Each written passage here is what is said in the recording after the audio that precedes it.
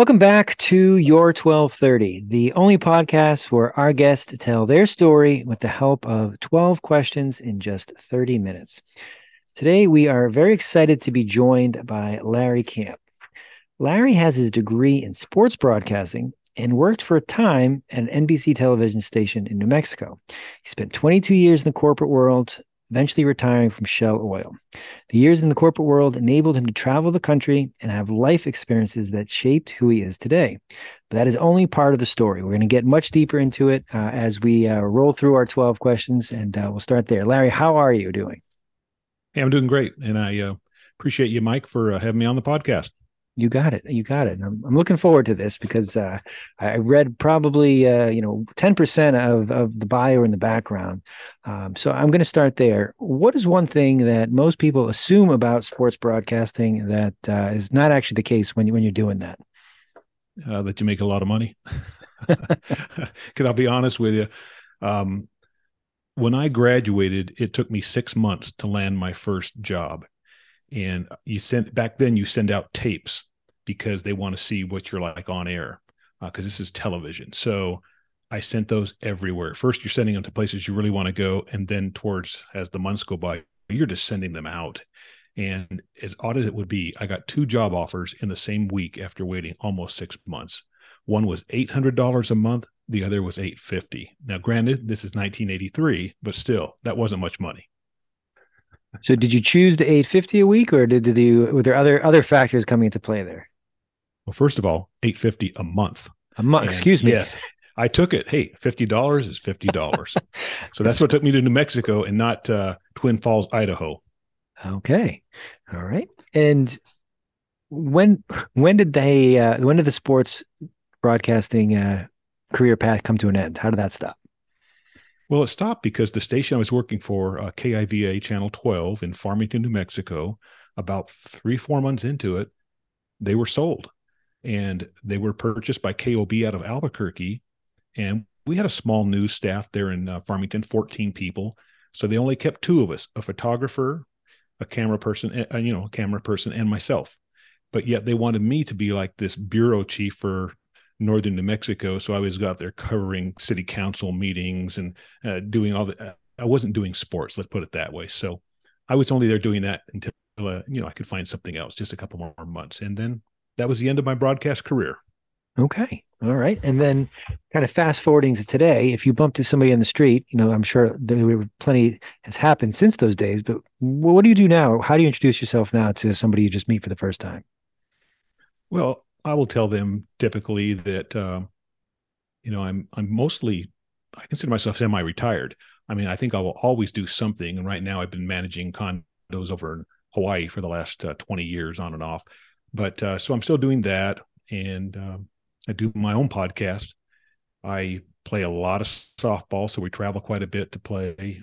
We just won a big tournament in Las Vegas. And by doing that, we qualified for the Tournament of Champions in Lakeland, Florida in February. So we'll be going to Florida. That'll be our next tournament.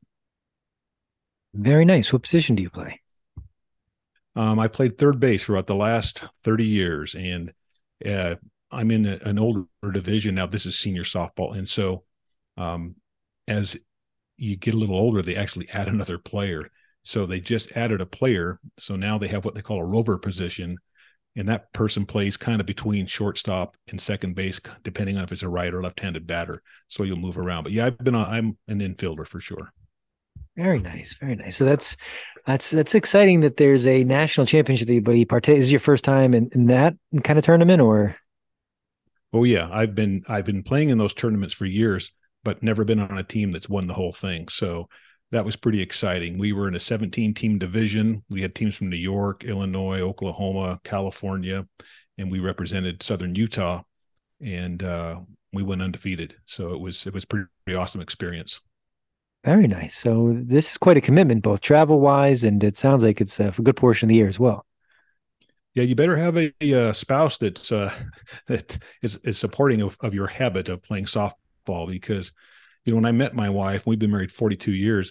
I was playing softball 3 nights a week, so she knew what she was getting into. But I think she probably thought that I would have stopped by now, but still going. Not one of those things that you grew out of. Okay.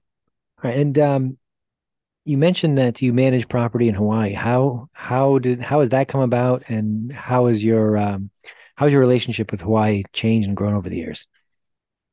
Well, in 1975, I made my first visit to Hawaii, fell in love with it, went to school there in 1980, eventually was able to buy our own place on the island of Maui. We had a place there for 14 years. So in 2002, we bought that condo, and I basically self-managed it until 2016 when we sold it. But then I've been managing for friends and other people, and I still am. So as far as Hawaii goes, it's just a passion I've had since I was a child. I don't know why. I just, from the first time I remember seeing, people winning trips on game shows, I was like, someday I'm going to go there, and I did, and it was everything I thought it was going to be. And kind of a little bit more jaded, I guess, as the years go by because everything's so expensive. I was just there a few weeks ago, and it's up again since last year. So I mean, and when I say up, I'm talking everything from rental cars to the price of homes and condos to tacos. So everything's expensive. There's a reason we moved back. Let me put it that way. So because people ask me that all the time. I thought you loved Hawaii. I do, but you have to decide, what am I willing to sacrifice to live in Hawaii? They call it the paradise tax, and it's pretty expensive. Paradise tax. I haven't heard that before, so I'll take note of that. With a community like Hawaii being so remote, was it difficult becoming a full-time native or someone who moved to the island as opposed to somebody who grew up there or was there from a younger age? Or how did you feel becoming interwoven with the community? I think that there's the way that the locals or the people that have lived there their entire lives view people that are moving in or have come from somewhere else. They view them two ways. You're either just there temporarily, and they know that, I'm not going to make friends with you because you're going to be gone in a year. Or they may look at it like you're just somebody coming to rape and pillage the islands and you don't care about them. But if you are somebody that they can see appreciates the culture, appreciates the history, and that you take part in that, and you're doing all you can to make the island a better place. There's an expression called Malama Diaina, which means, care for the land. And so if they sense this and they get to know that, then they're very accepting. And I've still got some really good friends. As a matter of fact, one of my teammates that is going to Florida with us still lives in Maui. And so I've maintained a lot of those friendships, even though we moved back. It's been 5 years now, I think. So yeah, but it's great. I mean, it's not for everybody. And a lot of people will visit and they'll go, oh, this is nice, but I could never live here. It's just, an island. But that part never bothered me at all. I'm sure it's not the paradise tax. What do you miss most from being there? Just the weather, and I guess just the laid back atmosphere. People are very friendly. If you're trying to pull out into traffic, people will just flip you a shaka sign and let you in. And I guess I missed that. But of course, friends and things, but we can always go back. And that was the way we looked at it. Hey, let's go back. Most of our friends and family around the mainland, we'll be able to be around them. We can have a nicer place, and we can always visit. And so that's what we've done the last 5 years, and that's what we'll continue to do. Okay, good. It's good to hear that the community was so welcoming and that it has such a positive impact on both your time there and your view of the state as a whole. Well, Mike, and I should also say this, that even my podcast, it's called Nobody Knows Your Story, and it's just where I have people come on and they'll tell their story, kind of like I'm doing with you now, but it has a Hawaiian theme to it.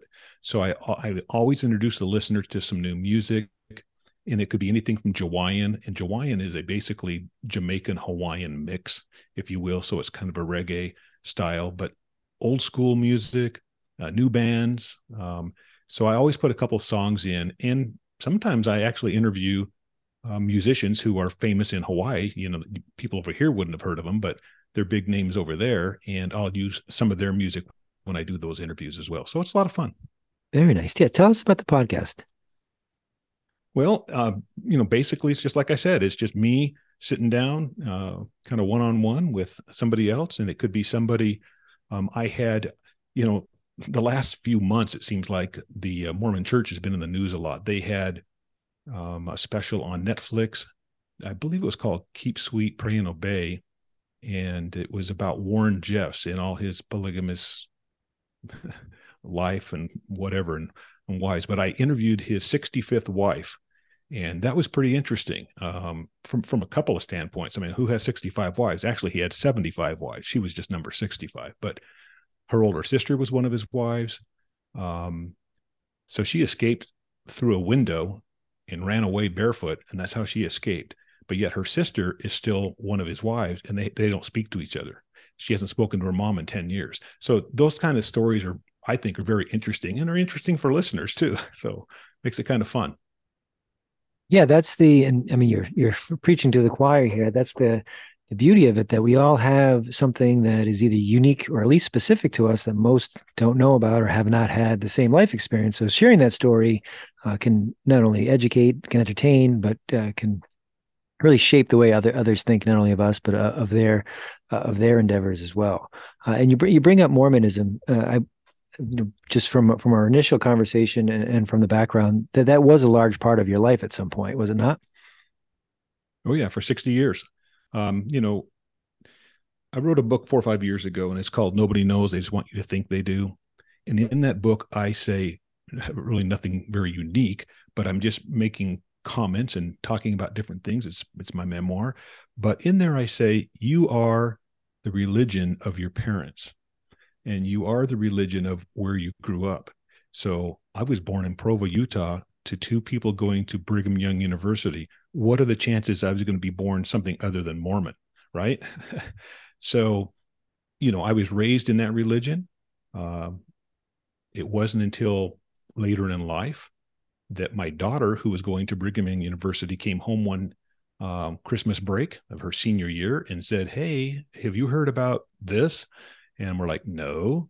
And she's like, "Well, you may want to look into it because I did, and I don't believe anymore." We were pretty shocked, but we looked into it and did some research, because that's one of the things of a high demand religion many times is they don't want you doing research. We were actually forbidden, as much as they can forbid you from anything, but they did not want you reading anything that wasn't authorized by the church. And we didn't. I mean, if somebody came to me and said something about something that I didn't agree with or that wasn't from the church, then I would just say, okay, well, thank you for that, and let them go on their way. But when we did the research, we realized the things that we'd been told growing up for all of our lives wasn't actually the way that it went down. So sometimes it's good to listen to your kids. So we thank our daughter all the time for bringing that to our attention. And that was back in 2016. So it wasn't that long ago. Was that the first time that she had brought a concern to you in that manner, or was that something that had been repeated over time, or what was that conversation like? I can imagine being easy for anybody involved. Well, I think that most people, especially as you grow and go through the years, like I said, I was 60 years old at the time. So I had things that had been questions in my mind. I mean, I had a sister that came out and told me she was lesbian when probably back in the 90s. And so from that time on, I didn't agree with the church's stance on, LGBTQ issues. I was at odds with that. But, I just kind of put it up on a shelf and went about my way. And I didn't agree with a lot of the way they viewed other races. And I didn't agree with, so, there were a number of things over the years that I just put on the shelf, and my shelf was getting pretty weighed down. So when my daughter came to me with basically this information, and we looked it up, it didn't take much for me to say, okay, well, hey, I suspected a few of these things. It's nice to really know now. So, and I probably know more now than I did when I was even a member, because sometimes people will put more stock in, buying a pair of shoes than they will analyzing the religion they belong to, because again, they're just there because that's what their parents were, and they've never really thought about it. They just, okay, and there you go. But it is a high demand religion. It requires a lot out of you, 10% of your income. I served 2 years of my life as a missionary for the church. So some might say, well, Larry wasn't really that devout. I was devout, but maybe not to the degree of others, and that's safe to say. But I believed, and when given the evidence, and you know, then it was easy for me to say I don't believe. So that's fine. Some people just never question; they just stay in it the rest of their life, and that's fine. I don't have any problem. And do you still consider yourself a spiritual person today? Have you replaced one kind of dogmatic set of views with another, or where are you today? I am a free agent, so I don't really espouse to any particular religion. As a matter of fact, I'm probably anti, corporate religion. I do believe in being a good person. I believe in karma. I believe that, if we all just take a moment before we say something and maybe try and look for the good in somebody rather than just, pick away at the obvious problems that we all seem to have. I think we just all would be better. But so, yeah, I don't really have a religious view other than just trying to be a good person and, be a good husband and a good father and good friend. Yeah, I think that it's tough to argue with that being kinder to others and treating others a little more fairly, or with the idea that how we treat others does impact other things. It couldn't hurt at the very least. I guess changing gears a moment again. It seems like family's been a central theme through a lot of what you've done and is important to you. Um, how has your relationship changed, kind of going through that transition with leaving what you had known for 60 years to kind of a different way of day-to-day life? I think as far as my family goes, my extended family, most of them are still members of the Mormon faith.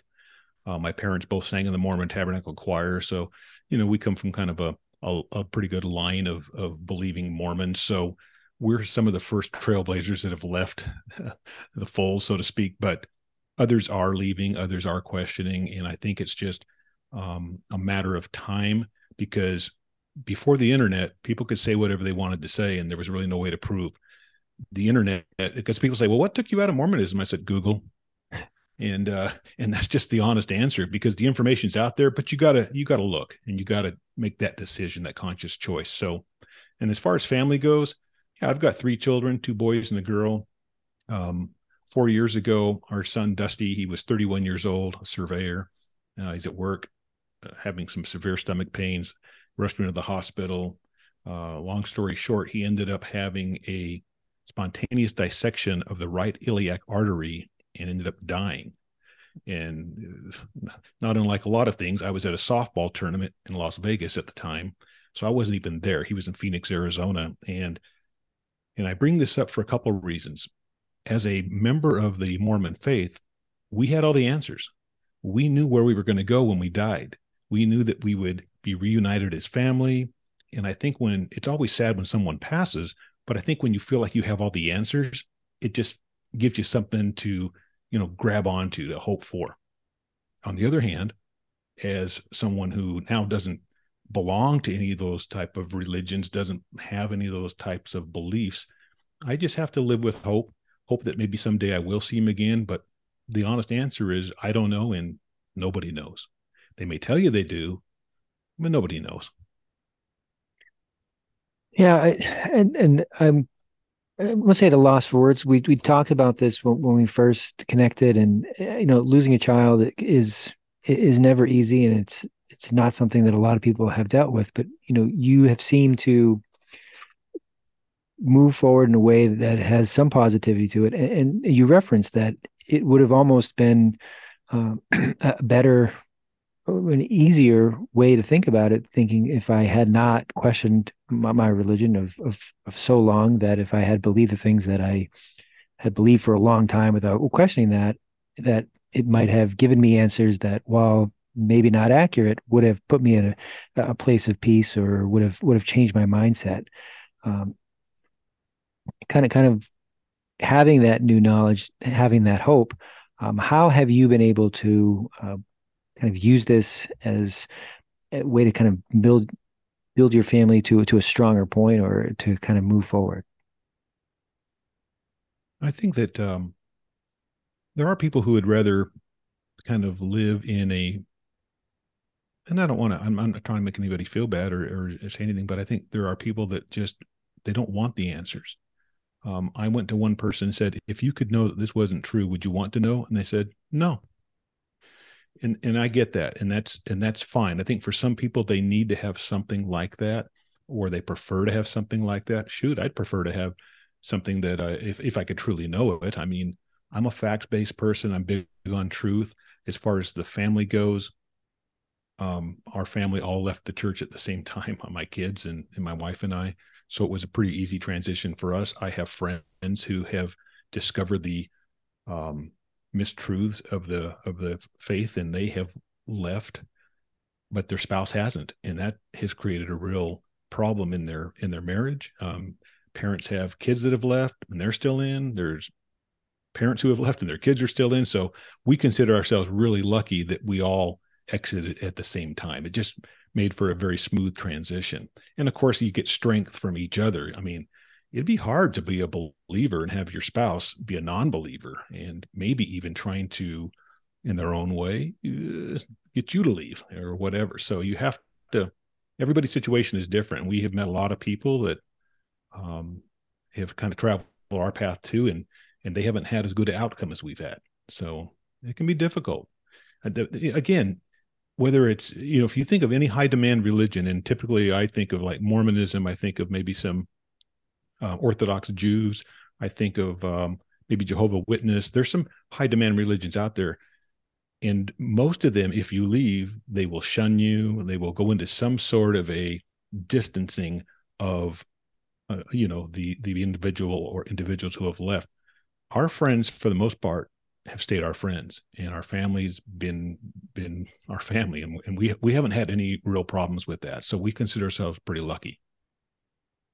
And I want to just take this opportunity to thank you, because I know this is not an easy conversation to have, regardless of how many times you've spoken about it, how comfortable it is, from the from the moving away from the church, and especially the unexpected sudden loss of a child. So, again, my condolences for Dusty. Thank you for sharing that, and thank you for being able to talk about it so candidly. My last question, kind of in that kind of area, is that I think impossible comes to mind when people hear you say that you were able to maintain friendships and relationships within the extended family that did not make the same decision to either leave or exit the church the same way you did. How, kind of in a bigger picture type thing, were you able to navigate that with keeping those relationships intact and positive going forward? Well, honestly, you just need to be respectful of other people and their beliefs. So, they know, and that's what we've said. Hey, look, guys, we have arrived at where we have through some study and through a lot of listening to others, and so we're comfortable where we're at, but we understand that you're comfortable where you're at. So let's have fun. Let's play games. Let's do things. And why not? Let's just not talk about religion. And sometimes that works best. And when I'm playing softball with my friends, because, hey, let's face it, we're all different religions and political views. And did you get vaccine? No, I didn't get vaccine. You don't believe in vaccine? So we just don't talk about any of that stuff. And that's just kind of hey, let's just, certain things are just off the list of things we're going to talk about. And I think that's the easiest or the best way, at least for me, because I feel very passionate about my beliefs, but it's okay to disagree. You just don't want to be disagreeable. Very well said. And I think that you're onto something, if not the something, when you first start by saying that nobody knows for sure. But you still come at it from a respectful way, that you respect other people, respect their opinions. You don't talk about areas that necessarily wouldn't push a conversation forward or to a place where there's that mutual respect. And then just having that kindness to each other, and then that hope that we are doing the right things, and that we are trying to better the relationships. And that's kind of the way forward. And that's been clear for everything that we've talked about tonight and beforehand. So I will try to awkwardly transition here to asking you about writing a memoir. What made you decide to do that at that point in your life? Have you considered revisiting it, or do you think it encapsulates everything you hoped it would? It took me about 7 years to write it, and I didn't even start out with the intent of writing it. I've always been a journal keeper, and being a communications major, I think I've just liked to write and like to put down, put thoughts down to paper and so forth. But after a while, I thought, I think I've got something to say here. I think that people might be interested in. It's funny because my wife, that's one of the first things she said. She goes, "Why do you think people care what you think?" And like, well, I'm not saying they necessarily would, but I think I've got some things that might make them think, and that's what I like to do when I read books. Is that like somebody, oh, I hadn't thought about it that way, but yeah. So, in answering your question, you can update it, and these books today are what they call print on demand. So if somebody goes on Amazon and orders my book, they just print it up and ship it off to them. Whereas in the old days, you self-publish, you might have to buy 1,000 books and store them in your garage or something. So when my son passed away, after about a year, I revisited that and I wrote a chapter on losing a child, and I added that to the book because the book only came out in 2018. So it hadn't been out very long, just months before he passed away. So, and that actually helped me. It was therapeutic in writing that chapter and putting it together. And so, yeah, you can update it from time to time if you want to. But and I made some other changes too at the same time. I figured as long as I was in there, might as well fix it up. But, you know, I think, whether it's religion or whether it's life, there's something I wrote down the other day that I heard is expectations lead to disappointment. Have hope, not expectations. You might just be surprised, but not disappointed. And so that's kind of where I am when it comes to religion again. And if there's life after this life, I have hope, but I don't have expectations. That's beautiful, and I like the way then that comes across, and the message that states that you should rely on the hope piece, but the expectations piece is where you can get yourself into a little bit of trouble. I guess wrapping up here, and I'm going to go complete left turn because I didn't even ask you about it. You spent a good amount of time in corporate America. How has that shaped kind of all of the other things that we've talked about that you've done, and where you see kind of the next semi-retired / softball national champion of yourself you're headed? How do you look back on those years? What do you look back fondly? Anything that you'd change? I have to admit, because sometimes people want to just act like all their years in religion or something were bad once they've left. There was a lot of good that came out of my religious upbringing. I had great parents. So both my parents were educators. They were school teachers and things. And so going on that 2-year Mormon mission taught me a lot of things about, you hate to look at it this way, but what was I? I was a salesman. I was just selling religion, right? So I picked up some great skills that I was able to transition and use in the corporate world. And so what I ended up doing for 22 years, I worked in the quick oil change industry. So if you're familiar with the Jiffy Lube, I ran all the Jiffy Lubes on the West Coast. So that's what I ended up doing the last number of years before I retired. And that's why my pension comes from Shell Oil, because Shell owns Jiffy Lube. People probably don't know that, but yeah, so a lot of the things I did as a missionary, a lot of the tactics, a lot of the skills of public speaking and looking somebody in the eye and, firm handshake and those types of things, what I did, I was in the operations end of it. So I was always working with young people and trying to get them to understand the importance of some of those same types of things when dealing with customers. And so, yeah, a lot of those skills were there. I really enjoyed my time in that arena of corporate world, a lot of travel, but mostly working with people and helping shape lives. And I enjoyed that. That's a good answer, and it's a pretty good place for us to start to wrap up, because somehow we're already on time. So I think, well, I did not navigate the conversation well. I think I did take us to all of the angles and topics that I was hoping to discuss. Is there anything that I didn't ask you tonight, Larry, that I probably should have? No, I mean, I just really appreciate the opportunity, Mike, to visit with you. I mean, a couple of the things that I might just add that have been important throughout my life has been music, and things like the sports we've already talked about. But music's been a big part of my life. I've been to close to 200 concerts, and I just saw my last bucket list concert in August. the Red Hot Chili Peppers. So I feel like I've seen everybody I wanted to see now. Well, I seem to have I don't say the gift or the curse of bearing the lead with a lot of these interviews where the last question, one of the last questions I'll ask, will lead to a very interesting topic that could lead to another 30 minutes. But I am going to ask. So 200, that's a good amount of shows. What did you think of the Chili Peppers? I thought they were great. The problem was I saw them in the new stadium, indoor stadium, Allegiant Stadium in Las Vegas that holds like 60,000 people.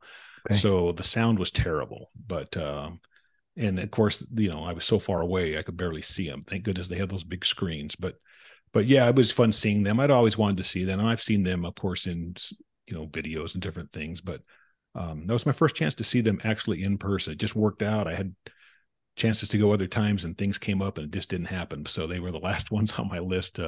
And I should say this, people always say, hey, who do you really like out of the people you've seen? Because I say, well, let me just tell you who I took my kids to. My oldest boy's first concert was Michael Jackson. Dusty's first concert was ZZ Top and Los Lobos. And my daughter Tatum, her first concert was Billy Joel. So, we've seen a lot of good artists over the years for sure. You definitely have good taste. Good for you for taking the kids to go see that. My kids are a little young, but I look forward to the day to introducing them to live music. I also certainly consider the Chili Peppers an arena band. So if there's ever another opportunity smaller than 60,000, will probably be a better venue for the sound. When you start mentioning too large of a venue interfering with the sound quality, you obviously know what you're talking about. So you got that there. So if they're the last, you've mentioned a couple others, who else you look back fondly on that list of 200? Well, Jimmy Buffett, because I've been to him 13 times. So, but that's also an experience. You're not there just for the music. You're there for the whole experience. But yeah, there's been some great bands I've seen, or some of my, groups that I really liked. I mean, I'm talking about like Grand Funk Railroad, Deep Purple. If I'm going way back in the day, Kansas. But later on, like some of the last concerts I saw the Killers and I saw Jack Johnson and just been to a lot of shows, a lot of, because I really do have a broad spectrum. I like a lot of Motown sounds. You got to remember, I am a little older. So, but a lot of the bands from the 70s and the 80s would be the ones that I have enjoyed listening to. And those are the ones I've seen in concert. Very nice. Very nice. And Larry, where can our listeners find out more about you, connect with you, or listen to your podcast? Well, they could go to my website, which is just nobodyknowslarrycamp.com. And you can kind of see a theme there from the nobody knows, but it's something I really believe. So yeah. And my podcast is just Nobody Knows Your Story. So, but if you go to my website, I actually have my top 10 by download interviews on there. So if people are like, well, where would I start? I mean, because I've got like 80 or 85 of them now. So that's a good place to start because there's been some interesting interviews for sure. People have interesting lives. And I used to think, we've talked about me for the last 30 minutes or so. And I used to think, woe is me. I've had a son that's passed away and I ended up getting divorced. I didn't even talk about that when I was first married and my parents divorced after I was married to Judy and all these different things. I had a brother pass away and all this stuff. And I've interviewed people that have had so much more than I have. And I think that's kind of life. When you hear the stories of other people, you kind of end up walking away grateful for the life that you've lived. You're, as somebody who's had the opportunity to talk to close to 100 myself now, and just the experience of hearing what other people have witnessed, had the opportunity to see, and what they've been able to live through and persevere through has been incredible. So at the very least, you kind of always are putting things in perspective. And that's why, I mean, it sounds simple, but when you talk about respecting others, respecting their opinions, treating them kindly, and not taking things for granted, and just keeping things in a way that is just treating people well. It sounds basic, but it often gets overlooked, and it is really valued in a lot of those relationships that we have. So I will stop rambling there. Larry, this was fantastic. Thank you for joining us, and I look forward to talking to you again.